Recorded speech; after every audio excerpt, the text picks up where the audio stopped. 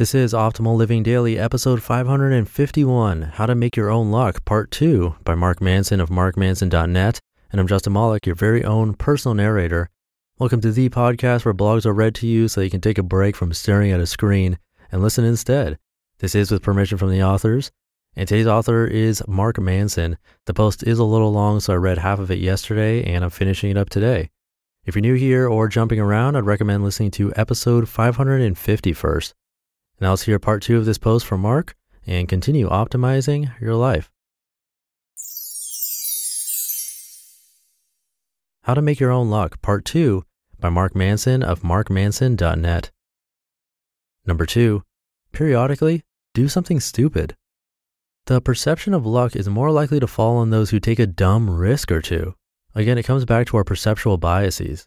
We notice the spectacular successes and quickly forget about the fizzled failures.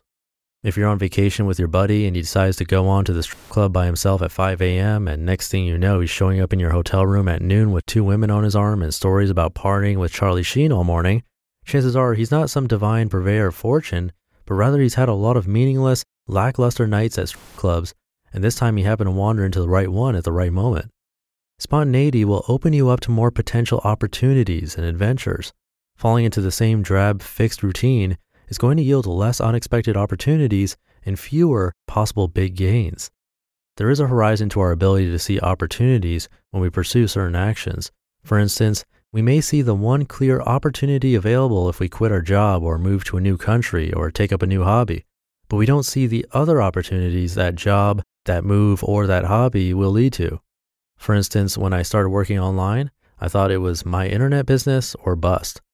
I either made it work or I'd be dutifully gulped back up by the 9-to-5 world. But over the years, I've met people and had opportunities for business ventures in places as odd as Thailand, Ukraine, and Brazil. I've made friends of different industries in the most random of ways and have developed connections that keep me confident that I'll never have to work a day job again for the rest of my life. And chances are, if I had acted on any of those opportunities, they wouldn't have completely worked out, but would have opened me up to a whole new host of opportunities I can't fathom at the moment. Such is success, a long, painful string of failed shots and course corrections. What is commonly perceived as luck is often merely someone who wasn't afraid to screw up a few dozen times. The point is this: be open-minded and spontaneous. The guy with the hideous shirt may actually be the perfect business partner for your new venture. The networking event your brother's dragging you to could actually score you courtside tickets to a playoff basketball game.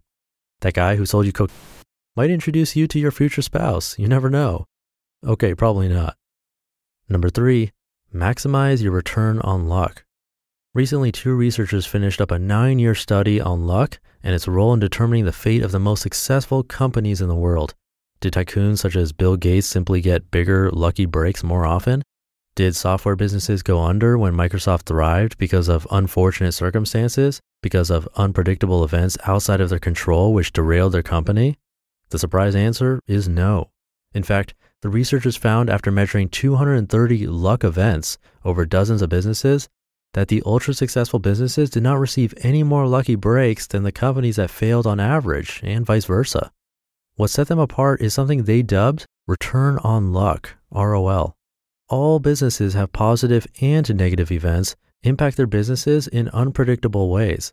What sets the successful companies apart from the others is that they maximize their positive luck and minimize their negative luck. They get a high ROL. When Bill Gates found out that he had the opportunity to program an operating system from the original Altair, he stayed up for weeks on end, skipping classes, often not sleeping for days at a time to take advantage of the opportunity. He was able to recognize that this was a once-in-a-lifetime moment, and he had the wherewithal to push through and take advantage of it. That's a high ROL. Researchers found that the ultra-successful companies regularly did this, and even though other companies were exposed to similar lucky circumstances, the most successful companies took far more advantage of the serendipitous situation.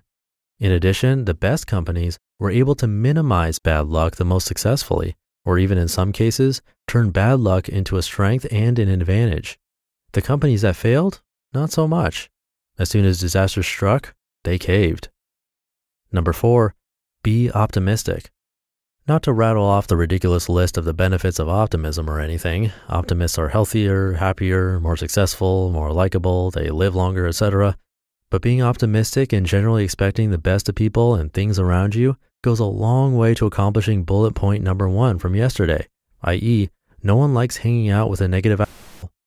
But beyond just helping you become the most popular girl at the prom, like you've always wanted to be, optimism and overestimation of oneself is more likely to lead to successful performance. Even the belief that one is lucky can alter one's results drastically.